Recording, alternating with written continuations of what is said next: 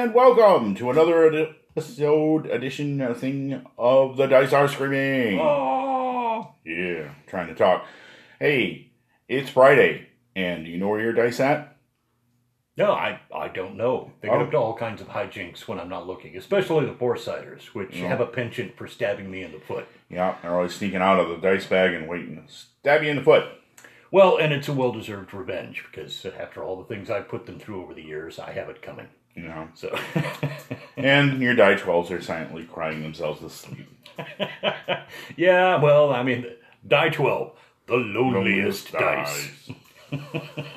Oh. When does that even come out anyway? I don't think I've used a die 12 in, what is it? It's longsword damage, I think. Longsword damage, old school versus large creatures. That's about it. I think doppelgangers do die 12. For whatever reason. There may be a few monsters. I almost think that they may have done that just to salvage the tattered reputation of the die 12, so it didn't wind up hanging itself from shame. Yeah. And so it's Friday edition. We're going to have some fun, and of course, we hope you all stick around with us. As we get ready for topic, we have some call-ins. Call in.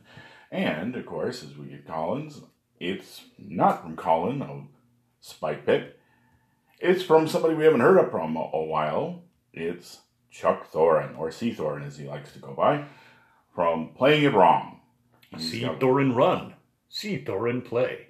Hey, howdy, Thorin. Good to see you're listening to some of the episodes that slipped by while you were busy. Typical of podcasters, one and all, is the listening takes place in little, fits and bursts. As I understand entirely, I'm much the same. Life gets busy, don't have much time.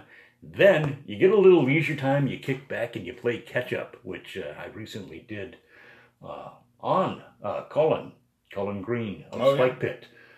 Which interesting episodes, Colin. I enjoyed the.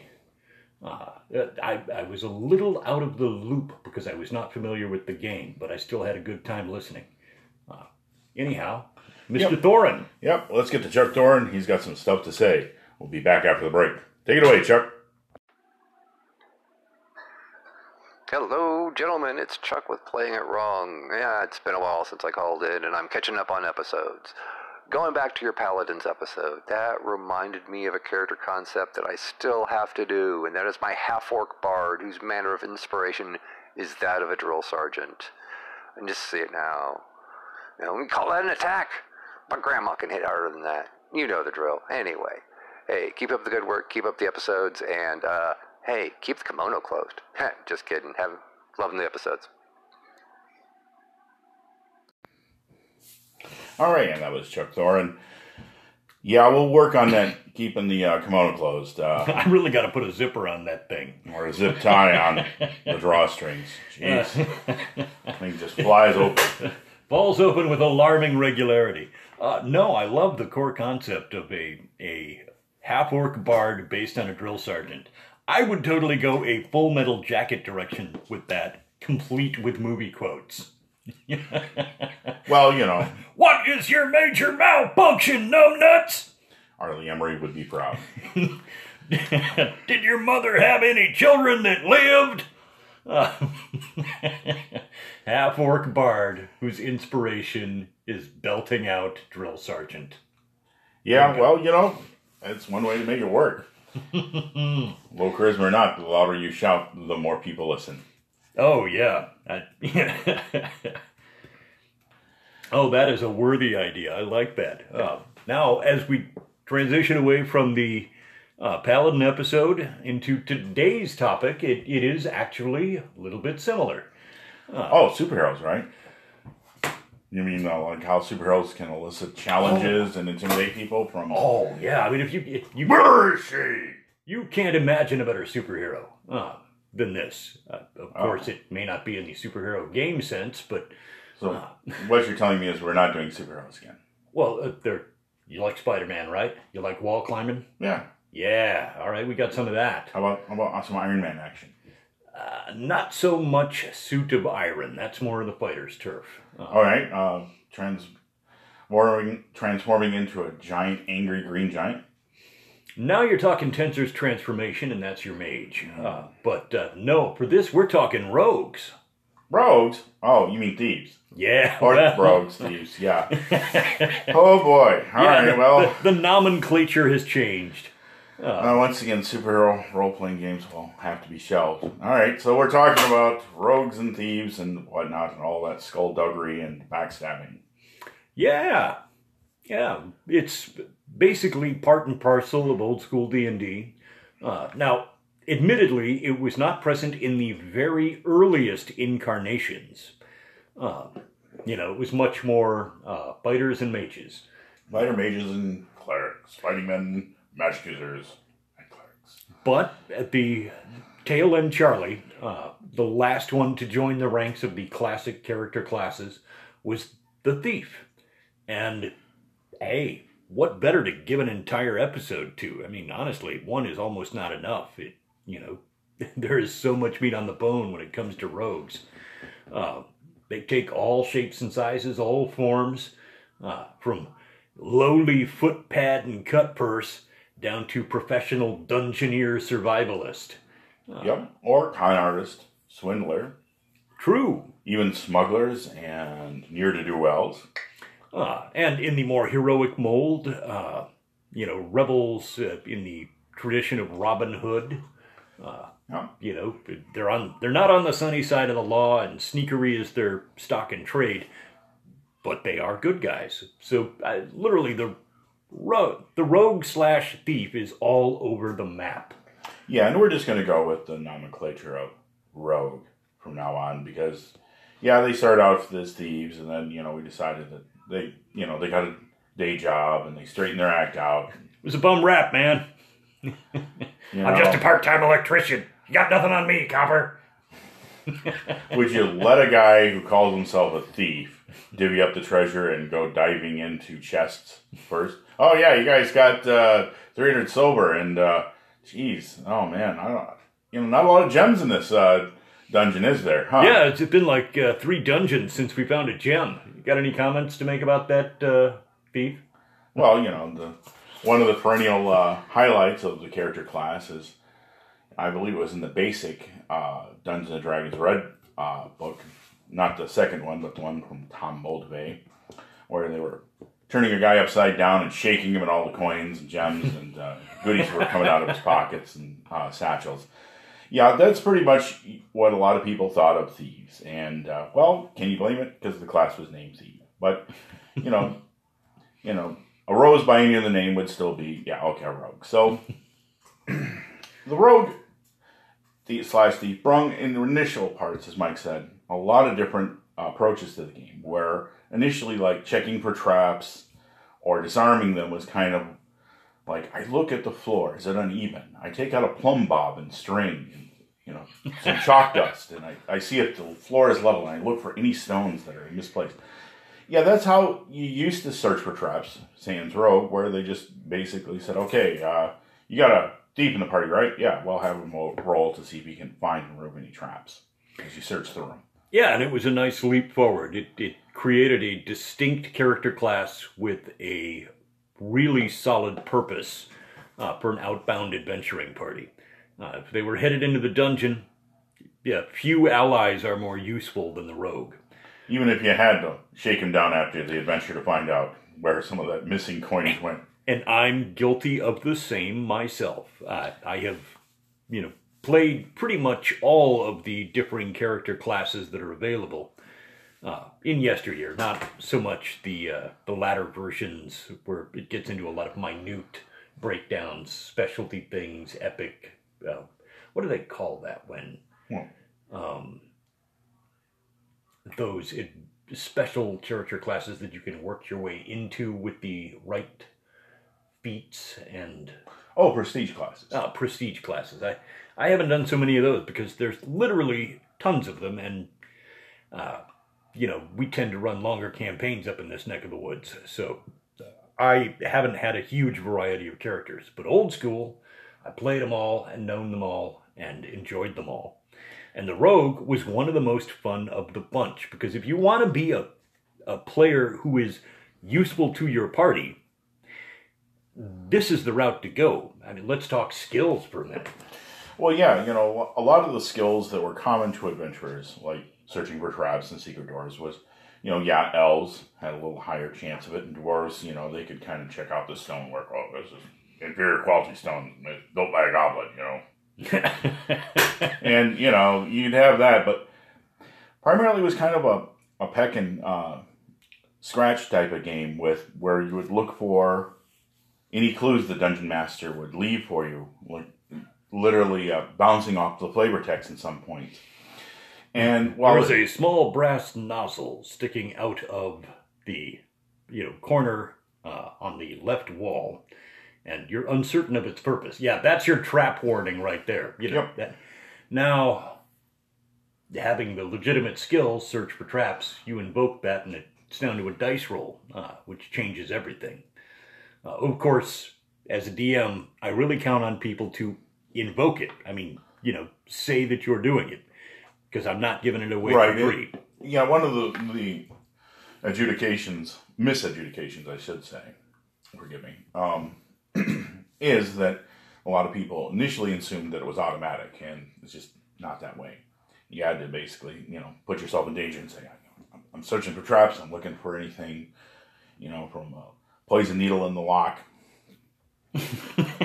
all the way to, collapsing stones from above and all that stuff.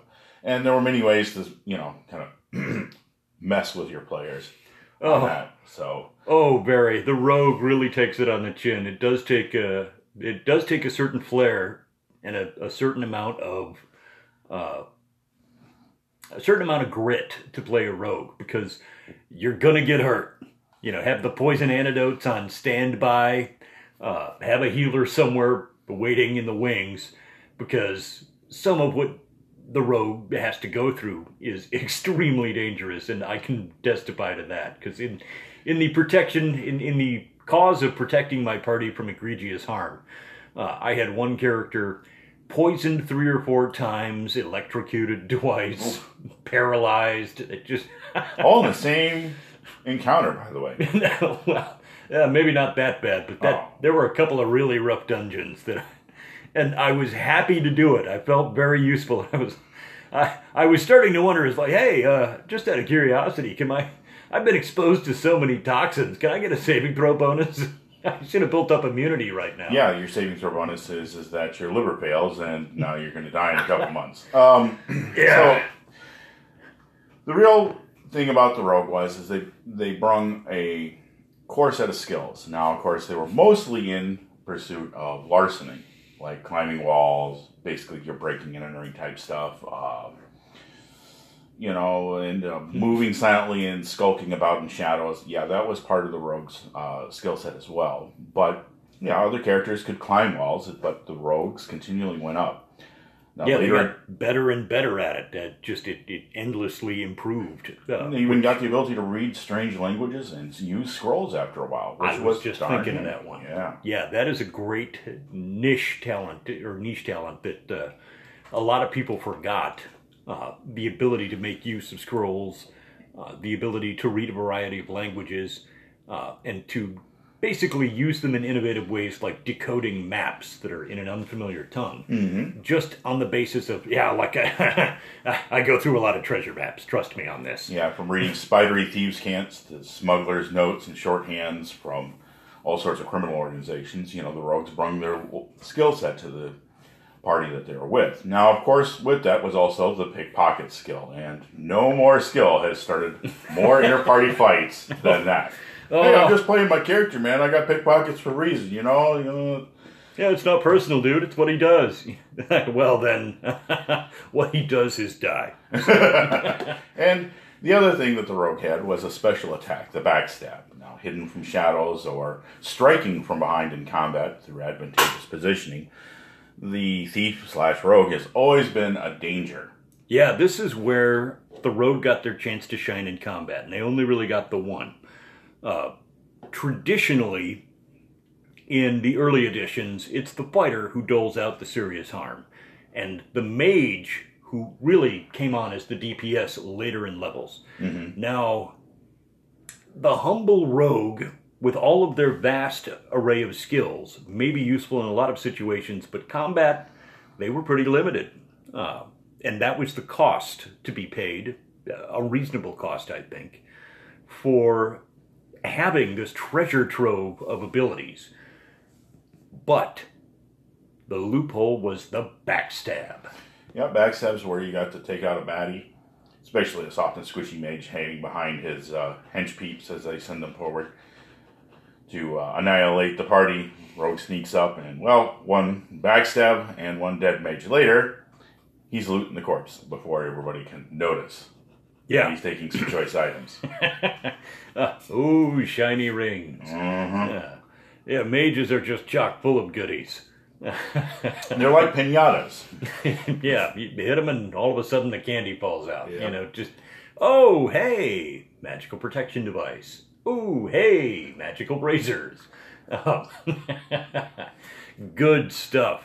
But backstab was a little tougher to adjudicate in the early editions. It was very much a process of building up, where the character was tested on their ability to get into position. If they had not achieved surprise, and were in fact trying to make themselves indistinct in the middle of a melee, that was a little tougher. Now, in later editions, I think they've done a great job in... Oh, yeah. They've let slip the rogues of war.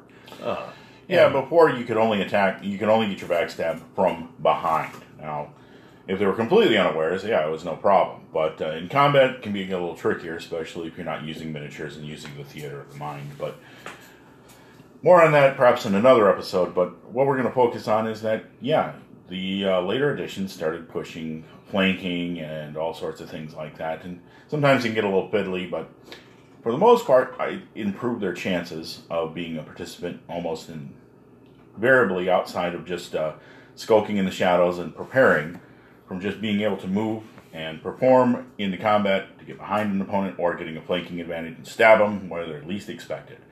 And that's been the hallmark. But another thing I'd like to touch on with the Rogue is they brung with them a whole new setting. Just one class. And it's the hallmark of the Rogue. It's the Thieves Guild. Ah. Now, one class, now you say like the Druid kind of has the Druidic All right. hierarchy that they belong to. There can only be so many Druids. It's true, but, the guild is somewhat different than that. Rather than a religious organization, it tends to be an underworld criminal enterprise with a surprising number of rules, which, for a character class that seems like there are no rules, may be a wake-up call for people if you're running a campaign that has a Thieves Guild presence. And I certainly hope that you would. Yeah, and that was kind of the expectation, is that the Rogue or the Thief, early in the first edition, if you look at the first edition player's handbook, you see that Rogue just wearing a pair of pants, and I don't know, maybe like it was laundry day, and he's holding a knife up to some hapless merchant while gloating over taking his purse from him. You got to the Rogue was kind of an unpleasant fellow.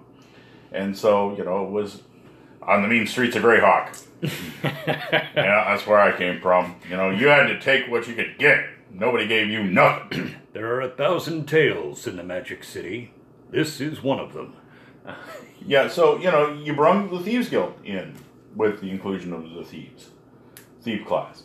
Now, you could say, well, hey, the Thieves Guild would exist without thieves, and basically anybody can steal stuff. But the thief was really set up to do that, and sort of his skills at finding traps and being able to climb out of pits and do all sorts of crazy stuff in combat was the price of having this guy occasionally filch a few gems or a ring or two off the freshly cooled, bleeding to death and cooling corpse of the mage he just backstabbed. Yeah, the use of Thieves Guilds, I would like to make a side note here. Yeah, well, we'll go back to that. The use of a guild is a terrific modifier on thieves' behavior, because inside a particular city, guilds are more of a, how do I put this? They are a reflection of historic gang activity. That, there's turf, and this area is ours. And if you have a very large city, there may be multiple guilds. periodically getting along as long as they maintain their own territory and stay out of each other's hair, but the slightest shift in power, a little alteration of the balance of power, and all of a sudden, the situation dissolves into combat in the streets. This is a nice dynamic to drag your players into if you're dealing with a city-based campaign, or a campaign that at least has a major city where players regularly hang out. And guilds are a way to curb the conduct of your rogue, which there are certain things you cannot do. You're like, yeah, this is not a district you steal from. They've paid us to ensure that they don't get pestered. So if you actually offend them, then your own guild cracks down on you. These kinds of rackets and things like that, a devious DM can make great use of. Even in just a dungeon adventure, being able to have contacts in Thieves Guild to fence items, move valuables, and hey, even pawn stuff. Let's not forget that pawn is more than just a reality show.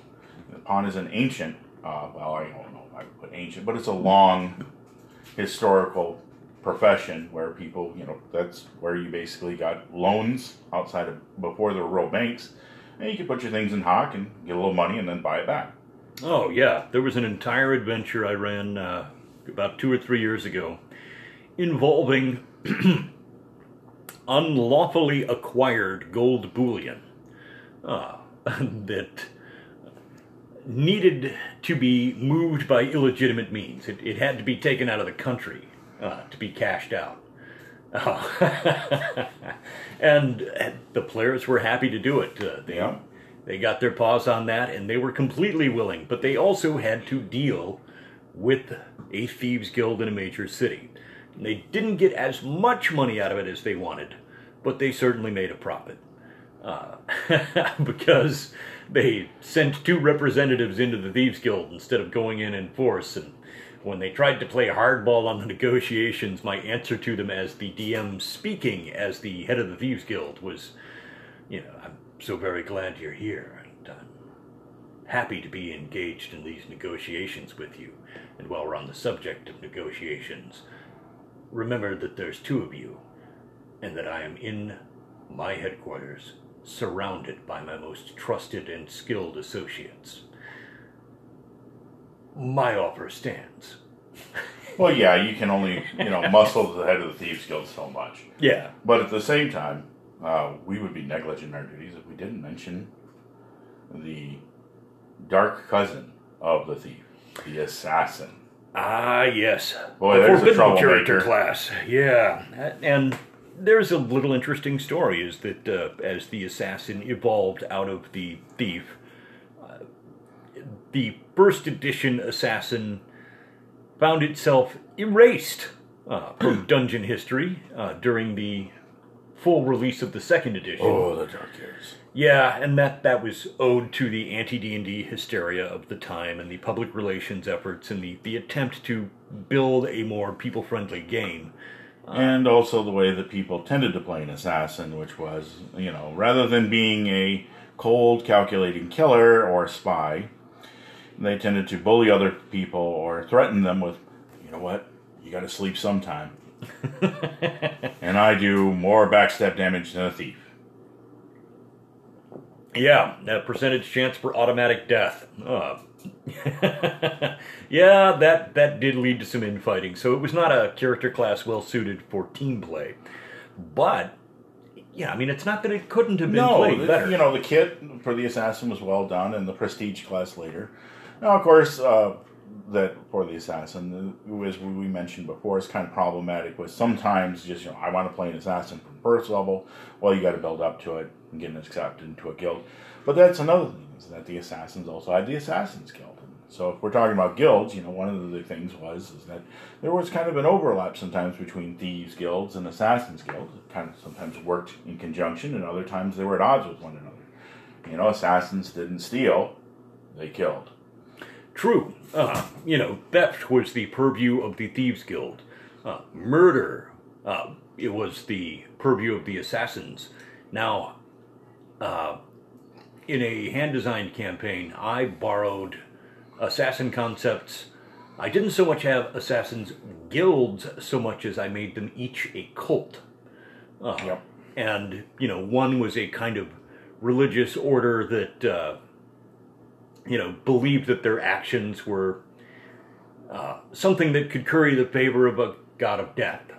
And, they were happy to sell their services in exchange for an appropriate offering to their god. So somebody could hire a murder to be done by anonymously, including a name with a large donation of cash. So naturally, this assassin's cult was quite wealthy.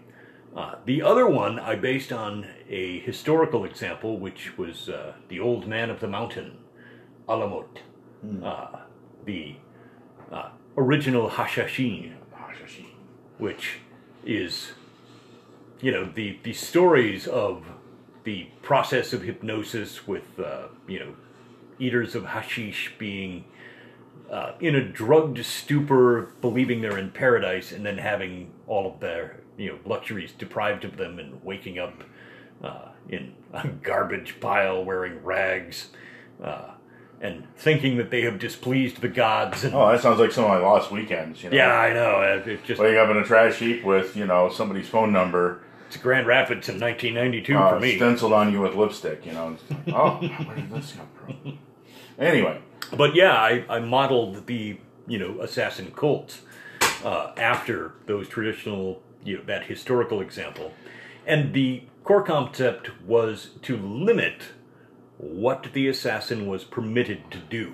They don't just go around killing people because they're an assassin. They're kind of like a trained artist. They have a very specific purpose, and they're a weapon that somebody else is pointing at the world, and they don't get to choose for themselves, I just kill willy-nilly. No. Right. And, there's many games that done that, like Pathfinder has the Crimson Menace assassins, or Red Menace, sorry. See, I got superheroes in the brain. It's always Crimson now. Don't be red when you can be Crimson. And don't be Crimson when you can be Vermilion. Oh, you beat or me Scarlet. to Vermilion. Well, Scarlet's a nice old stand. So, but, winding it back to the rogue, you can be a multitude of things with a rogue, as we talked about. You didn't just have to be the skulking backstabber in an alley waiting to slit somebody's throat and take their purse. No, you could be a swashbuckling type rogue, Oh, even better, which I find a more fun all-around rogue. Yep, or just, an adventuring rogue, just a ne'er-do-well who just has a wide variety of skills, avoids danger, and, has always kind of just lived on his own rules.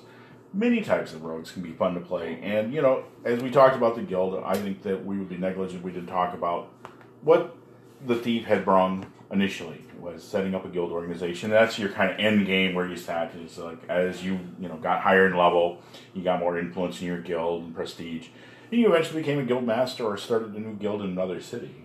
La Mafia. Yeah, when the old guild master is ready to retire, or when you're ready to retire him. Yeah. Oh. This is guild business. It's strictly business. Nothing That's personal. right.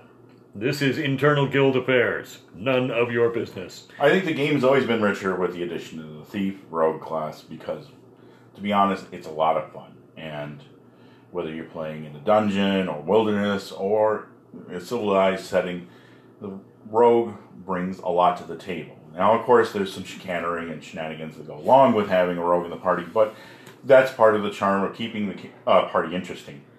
Oh, yeah, and in the more recent editions, the adjustment of the way in which skills are required over the last few years has made the rogue a powerhouse with multiple purposes. Again, it was always so, but in the earliest editions, it really depended on the flair and wit of the character. Not the flair and wit of the character, but the flair and wit of the player.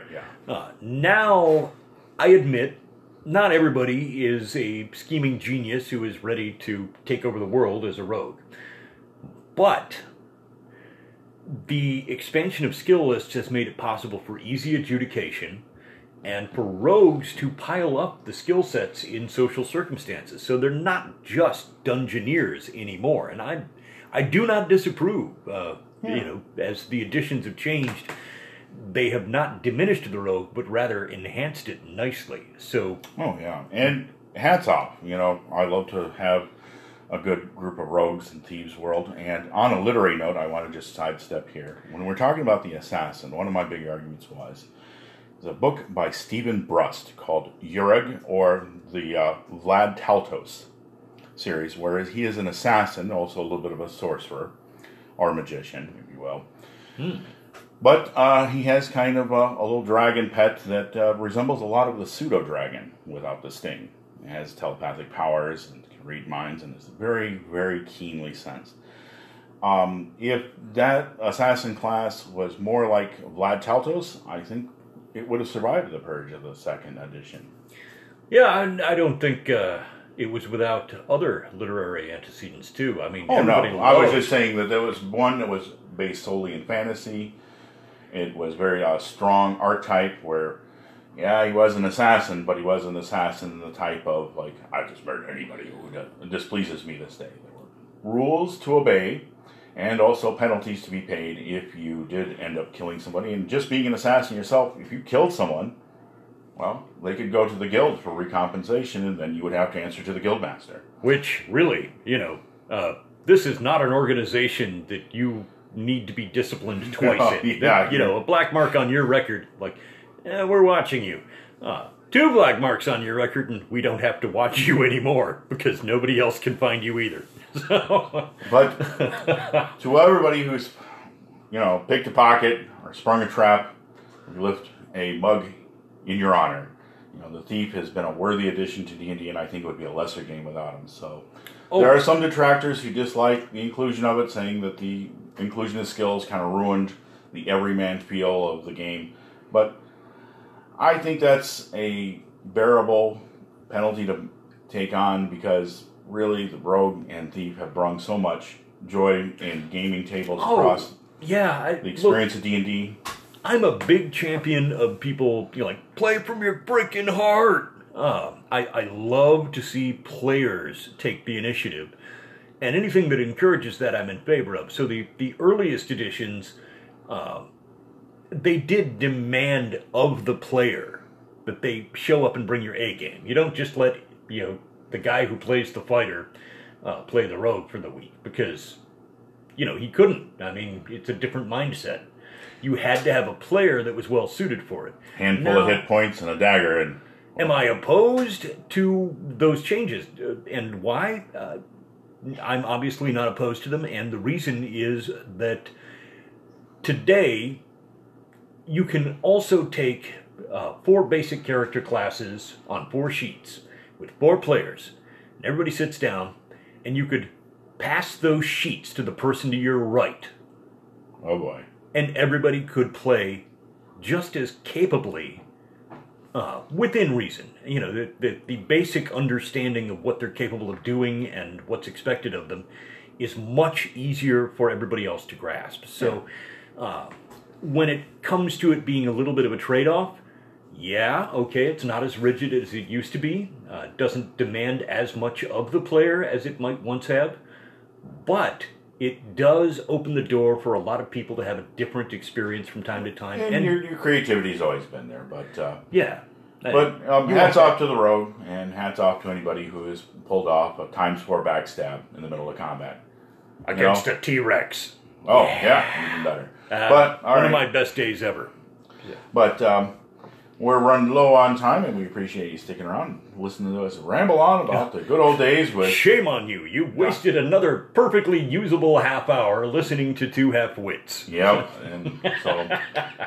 Fie on you, but hey, time well spent with you guys is always good for us as well. We hope you enjoyed, and as always, keep those call-ins and likes coming in, and also your criticisms. We've been taking a few of those, and so with that... Yeah, we took some notes, and, I think one of the best points somebody made was that we are chock full of inside jokes. We're probably not going to curtail that completely, because so much of gaming is a culture of shared experiences, but we will try to at least provide a context for a few more things, instead of just leaving people out in the wind. It was So we're not doing context anymore, is that it? No, we're totally doing context. Okay, cool. But no, thank you all for your input, now and always.